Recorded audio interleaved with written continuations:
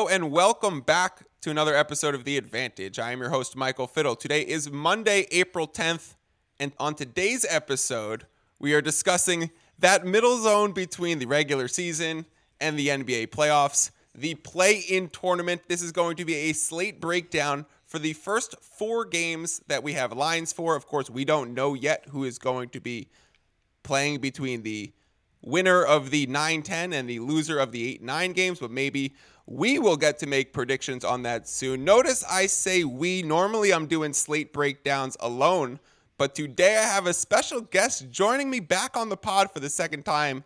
He is the head honcho of Sports Ethos, a consistent capper, the premier ranker of all things fantasy basketball, the big dog himself, Aaron Bruski.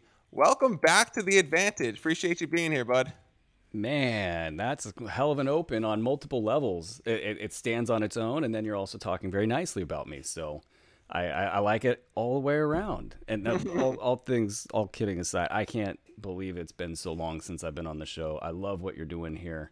Love what you bring to the capping world. I've been trying to tell people, like, you guys just don't even know what's going on here with Fiddle. Fiddle is just by and far so far ahead of so many folks on what's going on in the game, and soon enough I think people will understand what's going on here. It's a testament to the quality of the hard work you do that the results are what they are, but just the insights in general. So I really hope that people understand that this is some high level bleep, and with that, I can't wait to talk about this stuff, man. On my end, all I hear is you could poke and prod me to come on more shows. So I'm certainly going to be doing that. And the audience listening can expect me to keep bugging Brew in his emails to say, hey, you want to join this episode? You want to join this episode? Let me know when you want to record again. So expect to get a few more emails from me. But let me just start right there. We're at this like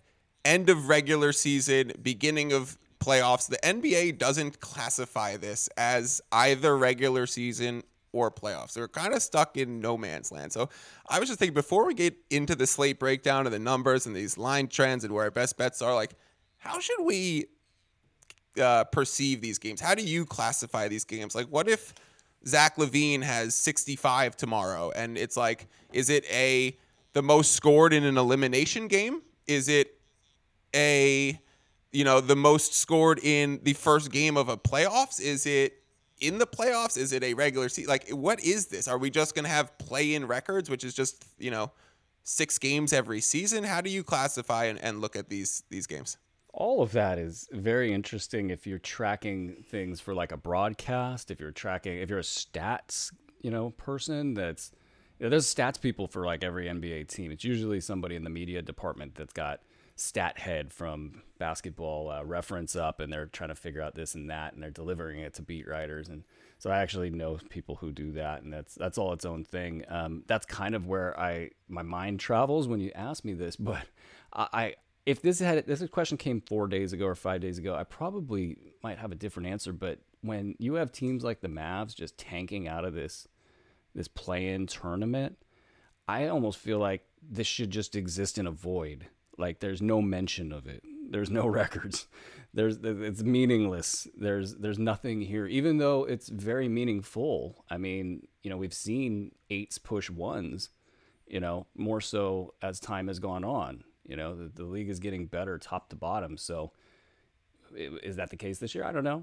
Maybe I'll give that some thought. I have given it a little bit of thought. There's some teams with some puncher's chances to do some stuff, but like, it just is, if you're tanking out of this stuff, and then you get like the Minnesota Timberwolves. We'll probably talk about them. They're, in my mind, doing some form of tanking, not having Rudy Gobert play. Intentionally or unintentionally? I don't know. I mean, there's a couple angles there, but it's just this.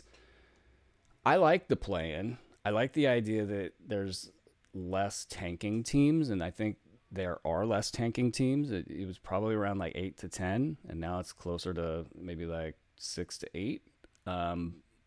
But at the same time, it's there's something wrong with it. I think it needs to be refactored. I forget the proposal somebody had the other day to try to make this a little bit better. But something, maybe take out the 10 slot. I don't know. to make it a little bit more meaningful to get in. The bottom of it is just catching too much of the tanking. You know, the 10 seed isn't what it used to be 2 years ago or whatever. So that's my wishy-washy answer. It's in a vacuum. It doesn't exist. I kind of think call it a playoff game, because if we look at I'm like a games played person. I mean, I guess I'm always like betting and tracking things from like a volume perspectives. But like if you look back and say, okay, you need 16 games to win the NBA championship, or if it's like, oh, you know, the Celtics played in 24 games last season because they had a few 7-game series or whatever. I think if like we look back and if a play-in team does make a run, I don't know if they ever will make a run. And maybe we look back 10 years from now and we say no play-in tournament team has ever even won a first-round matchup 7 or 8, beating a 1 or 2 in the last 10 years. This is just regular season, fanciness, right? But I think we should call it a playoff because I'll give them the benefit of the doubt until I'm proven wrong. The increased variance in shooting and totals, everything going up in the NBA, there's more underdogs winning. So maybe it'll happen. We just saw it in March Madness where we had a 9, a 5, a 4 in the Final Four. So I think it should be playoffs. I think one day we'll look back and we'll say this 7 seed had to win, twice or had to play 2 extra play-in games and then have a 25-game playoff run.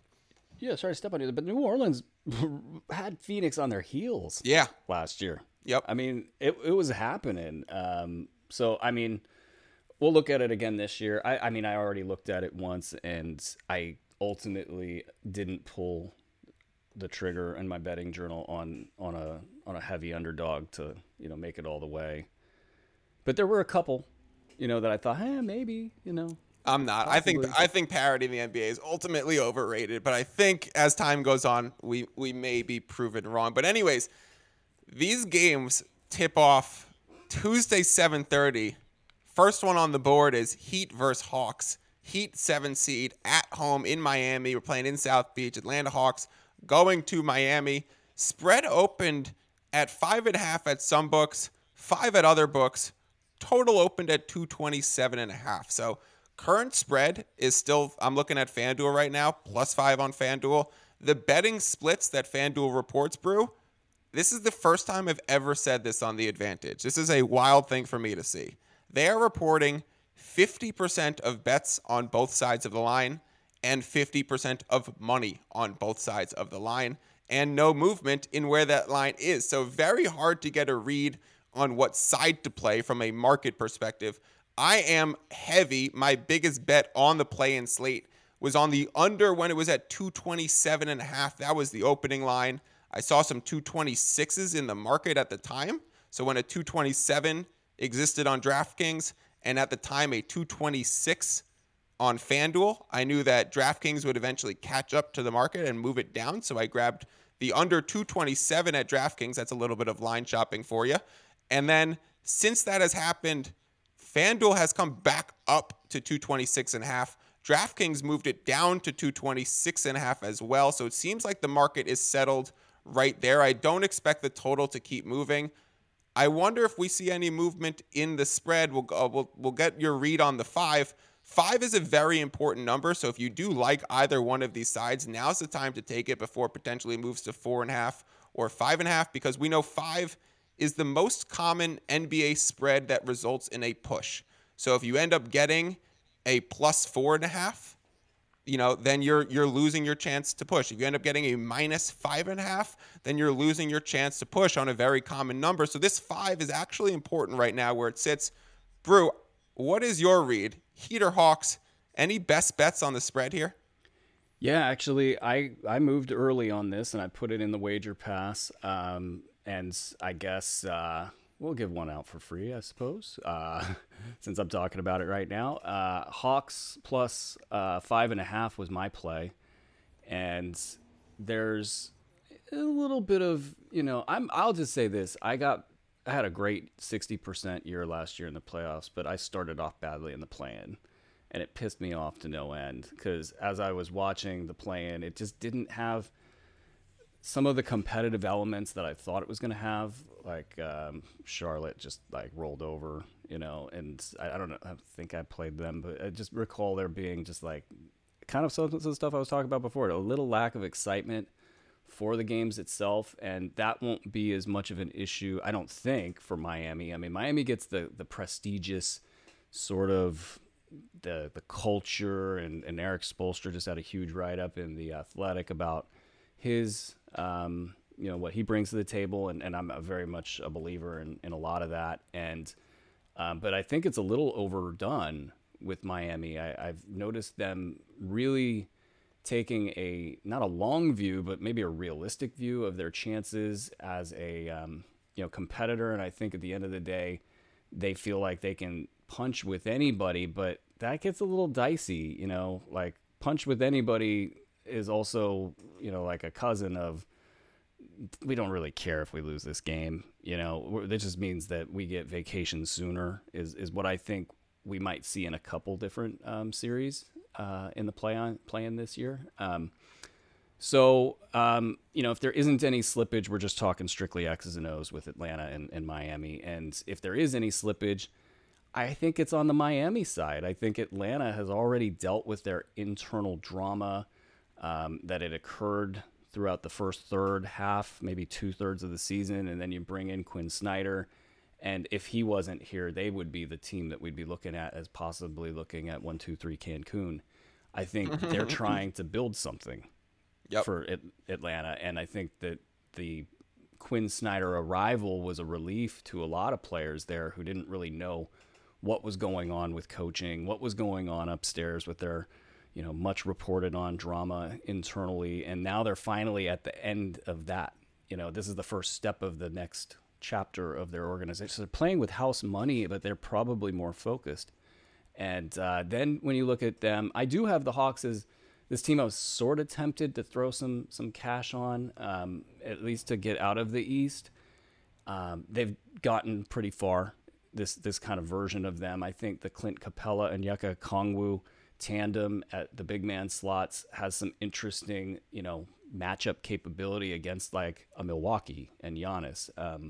Against Miami, they've got, Bam Adebayo, who I'm not a huge Bam guy, but I think at least Capella can keep Adebayo from just being destructive, with his physicality. I'm not worried about the offense. I'm not really worried about Adebayo defensively even so much. I just look and I see the Hawks have a great tandem at center to deal with that. And then as you go down roster and you look at Trae Young, DeJounte Murray, even acquisitions like Sadiq Bey, some of their younger players, I think they match up quite well with Miami, X's and O's wise. The one guy that I have a question if they'll have anything for him is Jimmy Butler, who is obviously the Heat's go-to guy.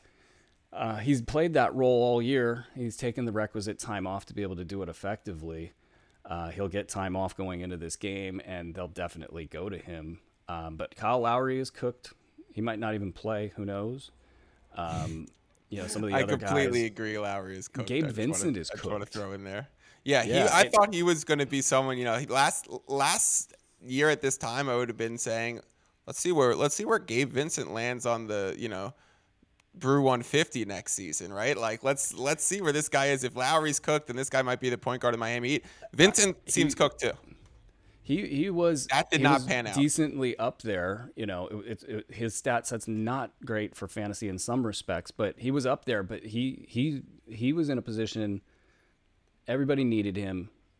They really needed him, and he, to his credit, played. But he's playing with a bad knee that he can't get anything out of. He can gear it up and have like one big game, but the next three, he's just out there as a body. Like they don't trust Duncan Robinson, or any of the other guys, deeper into the roster. And they're like, Gabe, can you just go out there and give us 30 minutes and not screw up? And that's been the play for them. So they're screwed at point guard, bottom line. Yep. And I came away from this game wondering why they were even favored. And the guard play, it might just be the home court advantage. The guard play is where Atlanta thrives too, right? Like that's where they're going to do the combination of Murray and Trae Young, two elite ball handling, score first shot creators, can create their own offense and for others. That's what you need in half court offense in the playoffs. So the Heat's half court offense has been atrocious. I think the more we talk about it, I'm going to ride with you. The more I look at the live odds too, there's still a plus 5.5 available at MGM. The rest of the market has moved to 5. So I think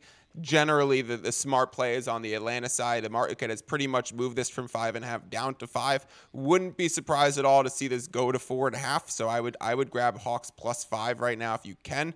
One other question for you here, Brew. We generally correlate underdogs with unders. I mean, if you just think logically speaking, if there's less points scored in the game, then it's easier for a dog to stay within their point total. If it's a ton of scoring, it's easier for the favorite to cover the spread. There's simply more outcome combinations that work for a favorite to cover a large spread if there's more points scored. Do you agree with going the under direction? Now it's at 226.5. Would you have any play there? I'm on the under 227.5.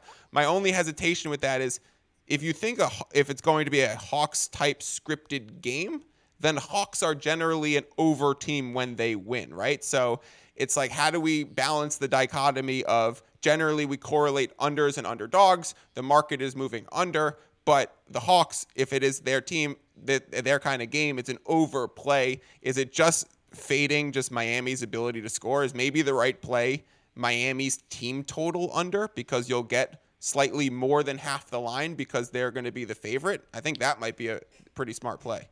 That might be a smart play, but I really think if you kind of painted this perfectly, like the one scenario where the under doesn't hit is if it becomes a Hawks game, Miami starts chasing, and then the refs are so huge, and you might have more data on this than I do. I just have anecdotal data. I feel like 80% of the first round games come out physical and they don't call fouls, and then another 20% there's the everything's a foul and both teams live at the line, and it's just trying not to get burnt on that 20% because it really, when you look at these numbers, it almost always feels like, oh yeah, that's going to be under. Oh yeah, that's going to be under. And then it's the one that, of course, you go big on that for whatever reason, it turns into a foul competition. And that's the Trae Young game. Yeah, and Jimmy Butler. I'm saying you have two players who are elite at getting to the line and elite efficiency once they are at the line. I think that this team, Miami, is going to want to muck it up and play physical. And if they come out and play physical and you start to see Trae Young coming off those screens and jumping sideways into defenders and the refs just swallow it, then it's going to translate to the rest of the game. And I think you start to see sort of a brutal, grinded out match, which is fine, I think, for Atlanta in terms of the side bet. They still have enough scorers that can get the job done. But to your point about can you slice that in half and take Miami under, I think that's a nice play. That's a very smart play, although I do like the under itself, all by itself. What I'm hearing right now, maybe for the listeners to translate Bruski's English to different type of gambling English, look at live gambling odds. Wait for the first 6 minutes of this game to play out. Understand that the live line is going to be anchored to the opening total in the first 6 minutes, not going to move too drastically based on whatever's happening. If you're seeing a lot of early foul calls, jump in on the over. If you're seeing things get physical and no whistles being blown, then ride your under and jump in with it. So maybe if that is because we have the Jimmy Butler, the Trae Young, the efficiency of both these teams, the shooting chops around it on the Atlanta side, maybe we see that as a live play. I love it. This is why you listen to this show, folks. You're getting like 5 different angles on how to win. Well, we'll see what happens. Definitely think they're good bets. Hopefully they'll be winning bets as well. Second game on Tuesday night is Minnesota Timberwolves. Whatever them show up to LA. In LA in the the Crypto Center, Crypto Arena, playing against the Los Angeles Lakers. Line opened on DraftKings at 6.5. Line opened on FanDuel at 7. I grabbed the minus 6.5 immediately. I've talked on this show many a times. 7, we said 5 is the most common spread that pushes. 7 is the most common outcome for NBA games because if, of course, you think about when late game fouling happens, then you think At a 7-point game, it is a 3-possession game. So a team might foul when you're down 6 with 30 seconds left. They might foul when you're down 5 with 30 seconds left, and then you get free throws, so a chance to get it to 7 or 8. But when that is a 7-point game with 40 seconds left, teams generally forego the foul. Maybe in the play-in tournament, since everything's an elimination game, they're going to play it out till the end, and maybe these key numbers could be ticked up a little bit. I wouldn't feel too badly about that angle. But we know 7 generally in NBA games, the single most common outcome. It has now moved through the 7 at every sports book. It is Lakers minus 7.5 because we do have official word. I don't think this is too much related to the money coming in. I do think it's more related to Gobert being out, McDaniels being out, and the Lakers coming into this game with home court advantage and healthy. On the flip side of that, the total opened at 231.5, flashed down to 230, has ticked back up to 231. So we have a bouncing total, certainly mixed messages in how this is going to be played from a pace perspective. Maybe with Gobert out, that's why it ticked back up. I wouldn't be opposed to that. You know, he's definitely a black hole on offense and an anchor on defense. So you would expect more scoring with Cat playing the 5 and the Timberwolves playing smaller. Are the Lakers able to take advantage of that? My only bet on this game as of now is on the Lakers minus 6.5. Don't have anything on the total. I don't think I'm going to get overly invested this game in either direction. Brew, how are you feeling? Any best bets here? Any angles that you like? Yeah, it's red flags for this game. Yep. I mean, you got a lot of things going on. I mean, if you want to put on a tinfoil hat and talk about what the league cares about, you know, the Lakers advancing would be high on the tinfoil hat list. But look, like, okay, let's talk Gobert. I think Gobert and Cat together is just not good, obviously. So the idea that you remove one of them, however they get removed, might actually be a good thing. Yeah, I think not good is the nicest way you could say it. Yeah, I was bending over backwards for that. And so it's like, okay, part of me is like, oh, yeah, man, let's get in on Minnesota. And then you take away McDaniels, and I'm like, oh, crap. Like, McDaniels is the perfect player to have on the team you want to win or the outcome you want because he's not gathering a lot of attention and he's impacting the game so well. Him being gone, I don't know that he has a player to guard in this series.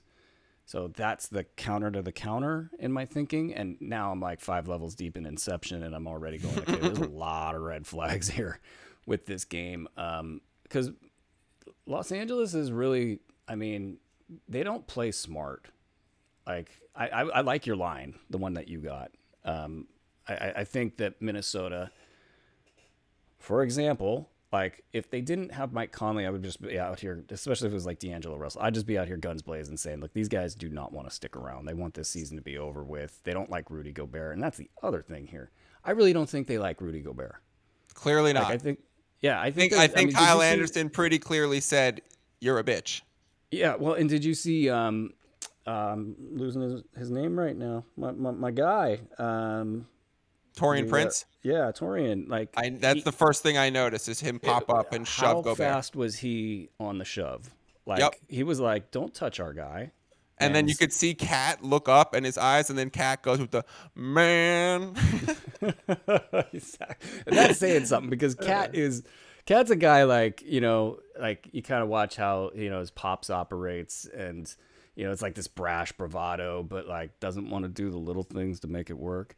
And you look at all the holes in kind of his game and in terms of both mental and physical, and Cat is like, this guy ain't it. And he was brought in under such crappy circumstances, like worth 4 draft picks, and just the history even in Utah. I don't know what's going on with Rudy Gobert. I'm not sourced enough to be able to speak on that, but there's something that's pissing his teammates off over and over again. Yep. And so that's another thing. Like, okay, now he's gone. We're going to play like we want to play. We don't want to have to wait for Rudy Gobert to be the guy that we, you know, think he could be or should be. Now we're going to play with Cat, and we're gonna play fun, and we're gonna play loose, and nobody believes in us, and we're gonna have AD be on Cat, and then bring Cat out to the 3-point line, which is gonna draw AD away from the basket and open up more space for a guy like Ant Edwards. Things like that are gonna this matchup definitely just got trickier. I actually think if we invoke the great Dan Besbris, he likes to, when a star player is, I don't know if we're still calling Gobert a star, but he likes when a star player is ruled out and the line moves because of it, he likes to take the plus points on the other side. He likes to say, I don't think Gobert is worth the 1 point. I actually think, like, if we're talking it through right now, Gobert might be a -1, right? Why is he being a +1 to the line, right? So if this actually goes the other way, then you're getting a swing of value here. So I'm on the 6.5, so I do have 1 point of CLV. It is a very low exposure play for myself. Not going to be adding any escalators, not going to be adding any totals plays here. The -335 money line that it's currently at right now, if you did like to play into Bruski's, the NBA wants to see the Lakers advance. The NBA would love to see the Lakers versus the Grizzlies in the first round series to let that Dylan Brooks, Shannon Sharp rivalry continue to bud.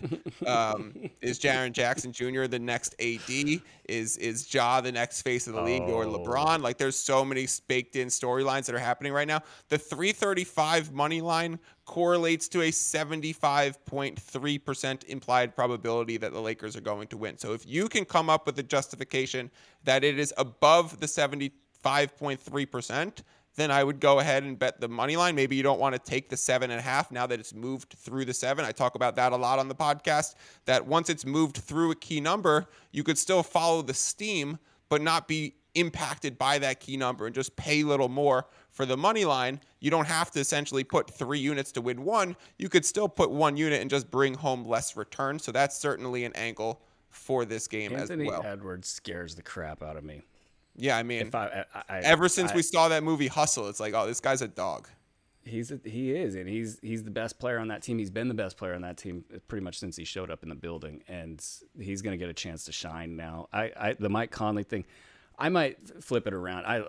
Look, I think strategically the Lakers -6.5 is the play here, but like, if you told me like, hey, do a 1 unit bet, gun to your head, who are you going to take? I'd just take the points. Yeah. And now you get it at 7.5. Yep. Let's go over to Wednesday, Brew. I know the first game. I actually saw your pick for this one. I'm excited to duke it out here because I actually think we're head-to-head here with one of my that doesn't make me feel good, but good. With one of my best bets of the play-in tournament. Best bet? Oh, no. Yeah, I love this one. It is the Raptors versus the Bulls. Line came out at Raptors -4.5. I hopped in the Ethos Wagering Discord channel in full caps.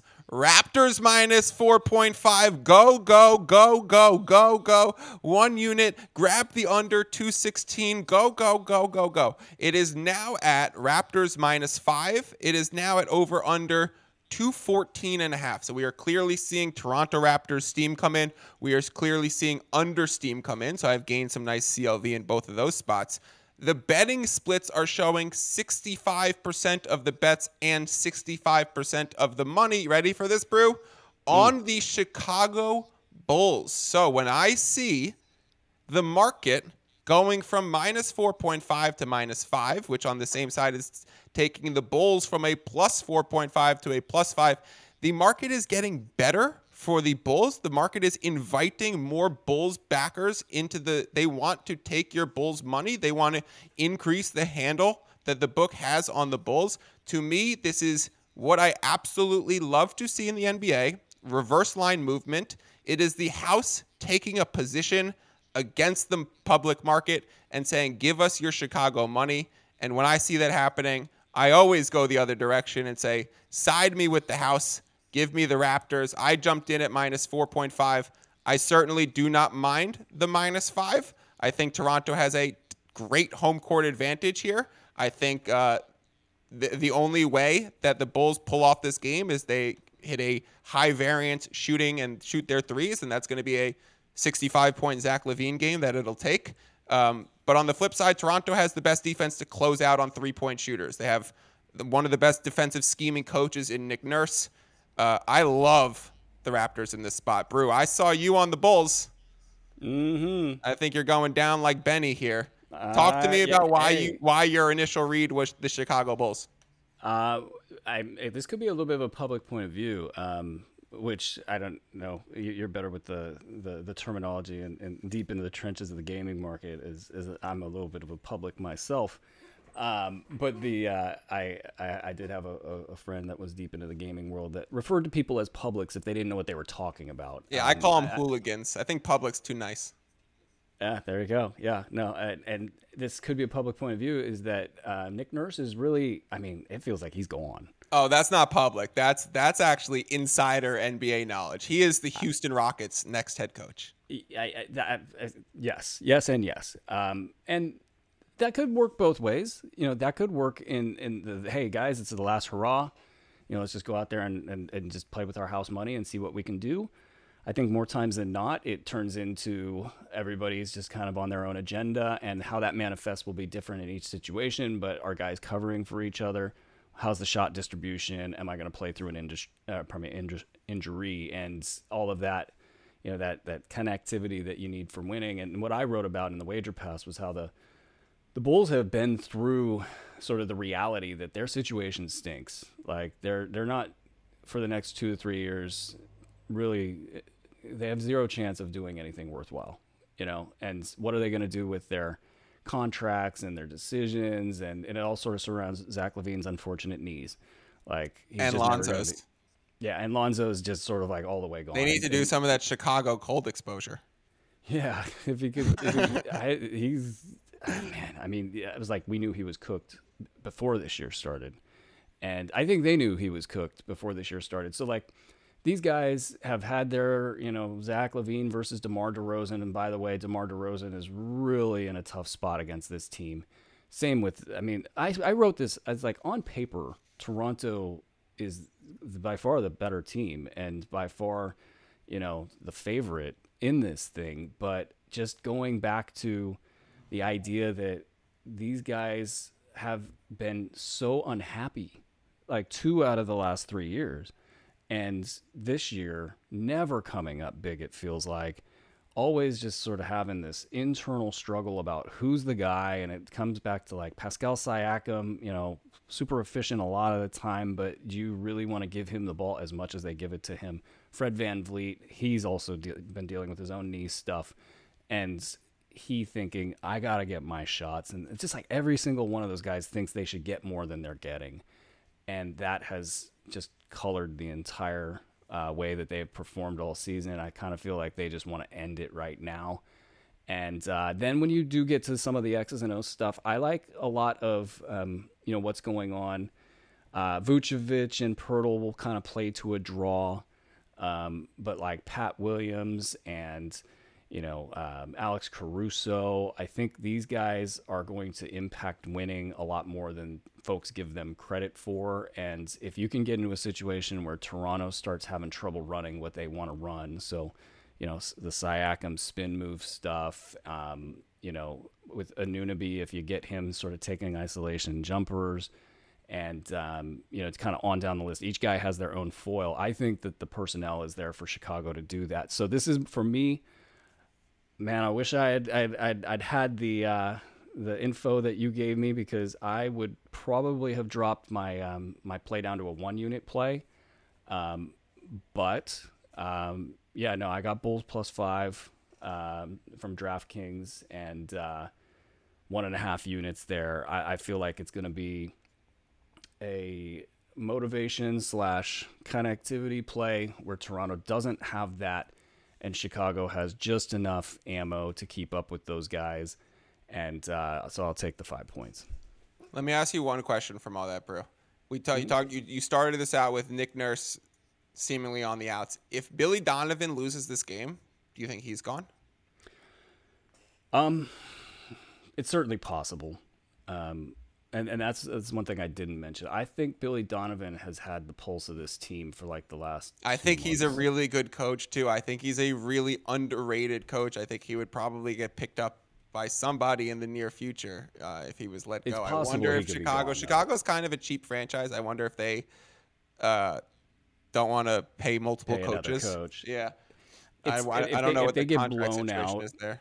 If they get blown out and then there's a personality dispute, but I really think that they might just dismantle it, and that might actually be the predication for getting a new coach is to go get a tanking coach, essentially. Right. You know, like really go down the ladder, and you know that seems to be the trend in the NBA right now, is to do that.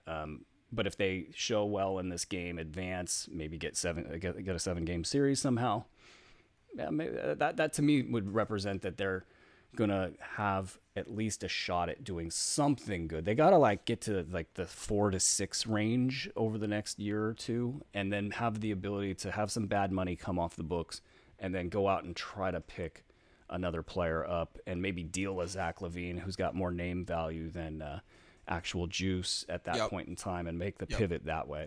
Honestly, the Bulls need to trade LaVine before the Wizards trade Beal. Because they're so similar in what they bring to a team and where their contract is and the years and the package. And once the first one happens, the rest of the league is going to kind of go bare, realize that wasn't the smart play. And then it's going to drive down the value of the next guy. So if I was the Bulls, I'd be trying to get off LaVine this summer. And I don't think LaVine would be too upset about that himself. So a lot of people who are, might have just wanted to end the season regardless. So maybe scale down. Now I can't wait to watch this game. Exactly, right? I love it. No one's going to want to play. There's very few people when they're on the opposite side of a projection or a prognostication that I get fearful. It's you, Besbris, like in fantasy, be like Mike Pasador. It's good though. Like these are the matchups I look forward to, is when I'm up against you guys, and the other ones I don't care. Well, I might have broken my cardinal sin. My cardinal sin is don't be rooting for, the team more than the team itself. So if Nick Nurse is kind of on his way out and game scheming, and my part of my thing is this coaching advantage and defensive advantage goes Nurse, then I might be playing into the wrong angle. I might be over here watching the game like going crazy, and Nick Nurse is like mellow on the sidelines, like getting me to Houston. Yeah, they did a good job against Chicago as well. So it's like I get it. Like I'm out there I'm on my own on this one, but I'll take it, I think. You're with 65% of the betting public, but I would say I hate that. I would say I would say that's almost scarier in itself. Okay, the last game is actually from two tanking coaches who have emerged as actually very good NBA coaches. We have the 9-10 Wednesday night game, Oklahoma City Thunder going to New Orleans and taking on the Pelicans. Mark Dagnall versus Willie Green, two coaches that I do think we're going to see pretty high up, top 5, maybe both in the top 3 for Coach of the Year ranks this year. This spread opened at Pelicans -4.5. We are seeing that being brought out to Pelicans -5.5. I grabbed the -4.5 and love it. We saw the over-under open at 231.5 and start trending down. I also grabbed the under. Under, want to make that clear, at 231.5. It's now at 228, so I'm clearly on both sides of the correct market on this one. The splits brew. This one's interesting too. They've actually all been pretty interesting. 62% of the bets are on OKC, but 50% of the money is on both sides of the line. So if you think about that, that means the people who are betting the bigger bucks are backing the New Orleans Pelicans. It means the public side is the Thunder side catching the points. Maybe people are using that for parlay legs and taking the plus money 184, but there is more public tickets on OKC than there is money. The bigger money is on the Pelicans. That's why we're seeing the line move out. We know that these books aren't always moving the lines based on any random bettor. They track certain bettors. So they've moved the line in accordance with the people and the big money that's come in on the Pelican side. So I think the market is clearly saying Pelicans -5.5. Of course, moving through that 5, we've now lost that push factor of how common the push outcome is on the number 5. So it might be worth playing a money line if you're concerned about the points. In the NBA play-in, I would be less concerned about that. The point I brought up earlier with the fact that there's going to be more late game fouling because it is an elimination game for all parties, then you can probably see it get pushed out a little further.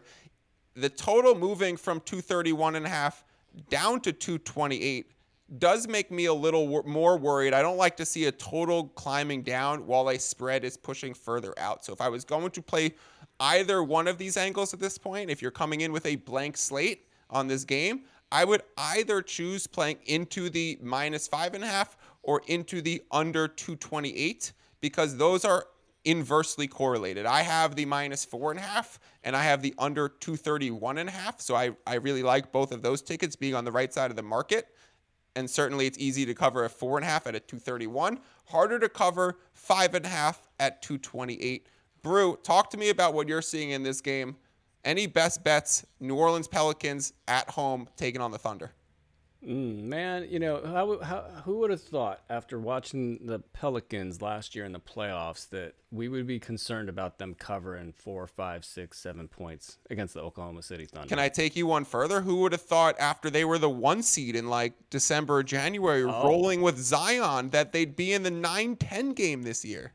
Well, I think I tweeted and maybe we even talked last time we were on a show together about how much we liked, or I liked at least, the Pelicans to win it all as a ticket. Like I have a future on them. Memphis, and it was funny because I was like, I really like the idea of getting even more value on these teams, but then it got really bad in New Orleans over the last third of the season, and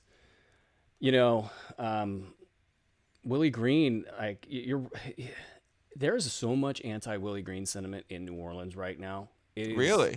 Yeah, it is. It is really there, and they're so. And yeah, you see this out of every fan base, but it's also like coming from certain media that they start to echo things that they've heard either from other media and from inside the building. It just reeks of bad franchise. Let's just cut to the chase. Like the ownership has had some sort of issue corralling the Zion situation. And then Brandon Ingram was missing games. And it was really, to me, it felt like Brandon Ingram's like, okay, so like this franchise kind of sucks. This is just me spitballing here. This franchise kind of sucks. And Zion's doing Zion stuff. And he's just like taking the entire years off. And he's protecting his future and his bottom line. And he might not even be here in a little bit. So you guys want me to push through this foot injury right now? I'm going to make sure that my foot is healthy, and I'm going to wait as long as I can. And then you see a story come out of the New Orleans paper, the New Orleans Times-Picayune, and these stories don't come out without something happening in the background, where they were saying internally sources in New Orleans were frustrated with Brandon Ingram and his timetable. And it's like that story just kind of went away. Like they, like it never happened. And it's a soft media market in the sense that like, most outlets are generally favorable to the team, or it's, fans and, other people sort of doing the media thing. They don't have a lot of hard hitting journalism, coming out of that joint, so they can control the message. Then they lose a bunch of games, and it doesn't feel like they've got much strategy, but that also comes down to the players involved. I don't know if that's on Willie Green. I watched them try to run Brandon Ingram at Kessler Edwards against the Kings over and over again when it was so clear that Ingram couldn't get around him, he couldn't elevate over him, couldn't push through him. And that these were must-win games, and it just tells me that there's not a lot of stability, that they're just sort of kind of going to default motions. I'm Brandon Ingram. I think I can beat these guys, so I'm going to do it myself. CJ McCollum's taking a lot of bad shots, not just that game, but just in general over the last, say, 3 weeks. And you look also elsewhere in the roster. They don't have Jose Alvarado. This guy's been huge for them in the playoffs. Huge. Yep. And so that's like all the bad stuff, right? Herb Jones just did not take the second-year leap that everyone was expecting. He was an overperformer in year one. He's probably taken a slight step back. I mean, with Trey Murphy, certainly better than expected, but that's not filling the hole of Zion not being there. CJ, worse than he was on the Pelicans this year than at the end of last year. Alvarado, being the heart and soul of that team, is now missing. And Herb taking a slight step back. I'm actually with Herb. I feel like he's just this was like one of those screwed up years. Every time he got on the court, he got injured and then had it doesn't concern me long term with Herb, but it wasn't the it pissed second me year off jump that everyone was expecting. I had Herb everywhere, in fantasy leagues, and it was painful to watch just like the end of the year where he's really stepping into some of the stuff that we've seen in the past. And then to his credit, Trey Murphy has been lights out. Now let's get to this game here. Herb Jones against SGA is about as good as it gets.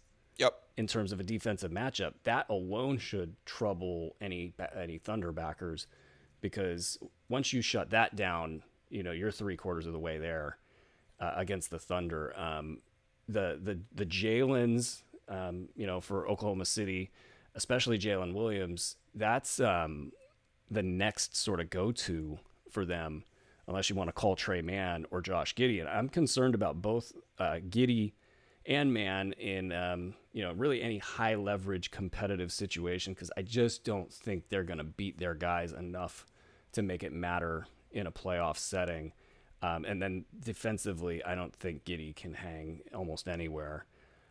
So they're really going to be short personnel wise against this team. What are they going to do with Jonas Valanciunas? That is where I was going to go. That's the matchup. I see Saric is going to play. I see Dort on Ingram. I see Herb Jones on SGA. I see the battle net neutral between the two. Maybe one of them comes out crazy efficient and changes things. But I see the real breakdown is the fact that CJ can be an isolation creation guy in a big playoff game. He's been there before. He's done it before. And then JV is another veteran who is just so much bigger than anyone OKC can throw at him. And he knows how to dominate a game. This is has a Jonas Valanciunas 22 and 15 game written all over it to me. Oh man. Which is why it's a Pelicans and underplay. Absolutely. Yeah. And so I'm actually really excited about this. I hadn't looked at this line yet. When I saw it, I kind of started asking myself, what am I missing here? Because I really do think that New Orleans, especially with some of the expectations they have, and Zion's not in the building. That's huge. This team, they're better with Zion, and he can be an unstoppable player. But it is absolutely frustrating when everything is about this one guy, and he can't come in and get his weight under control. Long term. He can't recover from a hamstring strain in 3.5 months. Those things are tricky, but come on, man. Tricky in the NFL when we're talking week to week and whatever, but 3.5 months, we don't see people miss 12 NFL weeks with a hamstring strain. We see them go, 1 or 2, or maybe try and play on it in the third and have a setback. But come on, this is something going on with that franchise. So he's out of the room, right? We're playing not really house money, but we're playing to show everybody that we're still the team that pushed, Phoenix in the playoffs last year, and that team that was the best record in the NBA, at one point in time this season. They have that. And I do believe in Willie Green as at least a middle of the pack coach.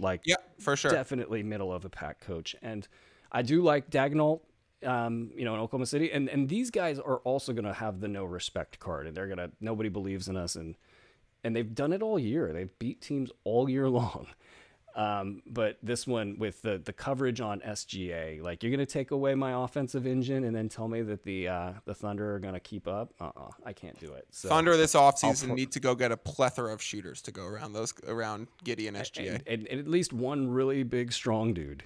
To put next to Chet. Put Chet at the 4 and make him your Mobley, who can, switch out and also knock down a mid-range or knock down a 3. I think Chet's going to be very, very, very good, personally. Yeah, it's going to be I'm really – it's great that the team that stacked all those draft picks got good so early. Yep. Because it goes counter the narrative that they're tanking. They are. Let's be real, but they're also being very smart with their acquisitions. And you want to hear – just give it a – Can I tell you something awesome about what the OKC did in terms of being smart with their acquisitions? Sure. This one's a really cool little basketball nugget for all the NBA fans that are still listening to this 50 minutes in. The Thunder took Jalen Williams with the 12th pick, and they took Ousmane Dieng with the 11th pick. They traded up for the 11th pick and selected Dieng with that pick, even though they knew they wanted Jalen Williams first. Now, why would they do that, bro? They had the right intel. They knew they could satisfy all their goals. There was 2 things simultaneously happening. One, they wanted to make sure that the team at 11 didn't take their guy, who they really wanted at 12.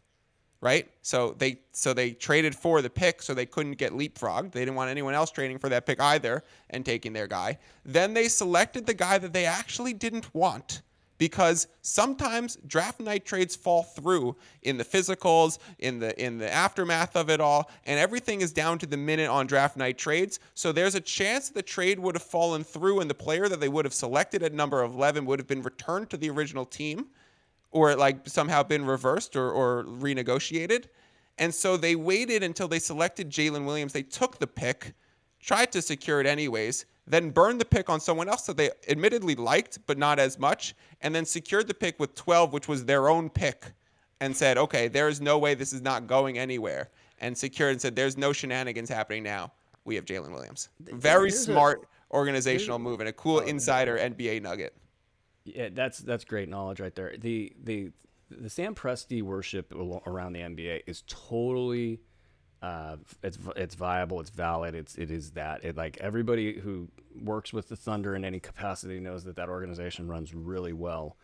I want to know how he got hornswoggled into taking or to keeping Kendrick Perkins, getting rid of James Harden, and all of that came with all of that, letting Scott Brooks coach and letting that team operate the way that they did during what should have been 3 championships, for them.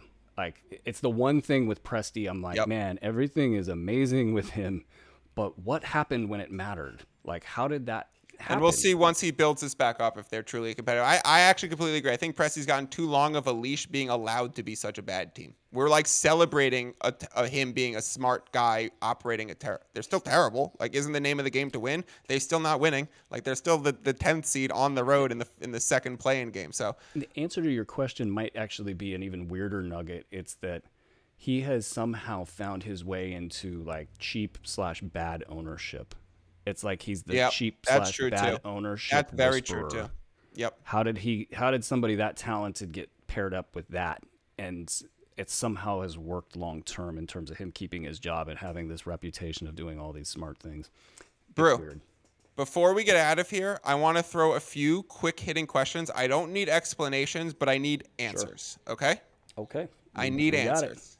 Okay. So we said Pelicans are probably winning that game. Seems like we were both on that side. Who do you have winning the Lakers-Timberwolves game and playing against the Pelicans? I'll go Lakers. Who do you have winning the Lakers versus the Pelicans game in Los Angeles? I mean, who do you have? I mean, it would be the Wolves, rather. Wolves versus Pelicans game. Oh, my God, Brew. Sorry. Who do you have winning the Wolves versus Pelicans game that would take place in Minnesota for the final 8 seed to play the Nuggets? Okay. I got a little lost there. We got Wolves. Yep. So the Wolves are playing the Lakers for the right to drop down and play Memphis, which would mean the Wolves then play in the 8th seed after losing the first 7-8 game against the winner of 9-10. So we're saying the Pelicans win the first one, the Wolves lose, so they're playing in Minnesota for the right to play the Denver Nuggets in round 1. Who do you have making it to that game? Yeah, I was thinking of some line stuff. I'm not going to even go there. I'll take New Orleans. Okay, let's do it for the East. We have the Heat versus the Hawks. I know you're on the Hawks +5. Are you on the Hawks outright to win that game and secure the 7th seed? It's dicey. I'm going to go, yeah. Okay, so we have Miami Heat playing against the winner of the East game between the Chicago Bulls and the Toronto Raptors. Brew, you're on the Bulls +5. Are you think they're going to win that game outright? No. Okay, so we have Raptors versus Heat. Who makes the playoffs? Raptors versus Heat, and who makes the playoffs? That sounds so familiar. I'll go with the Miami Heat. Okay, so we have the Miami Heat, Atlanta Hawks making it. We have the New Orleans Pelicans and Lakers making it for the playoffs for Brew. Okay, last few sets of predictions. We didn't get a chance to talk your Sacramento Kings, which we spent a lot of time last time you were on the pod. They opened as a -1 on FanDuel. Kings -1 on FanDuel. Kings +1 on DraftKings. So you could actually get them on either side of the zero. One place they're a favorite, one place they're an underdog. Game 1, Warriors-Kings, Brew, in your hometown of Sacramento. Who are you taking? I'm gonna take the Warriors. This is a dicey. I wish we had time to talk about. Maybe we'll do it again or something. But like couple words: Domantas Sabonis, Stephen Curry. That's all it's gonna be. You think it's going to eat him alive in the pick and roll? He's gonna eat him alive. Okay. It is what it is. Okay. Last one for you. This one is. I need your help because I'm considering slamming a line and I haven't touched it yet. The over-under for the Brooklyn Nets 76ers game is 216.5. Now, I was thinking that this is the spot where I would not only play the over, but I would play an alternate line and take this all the way up to like over-under 229. And I would like sell off 13 points and I would get nearly 3-1. Nice little ladder up escalator odds saying this game's actually going to go way over and it is very mispriced. I see Philadelphia 76ers, team that gets to the line a ton with Embiid and Harden, shoots a lot of free throws.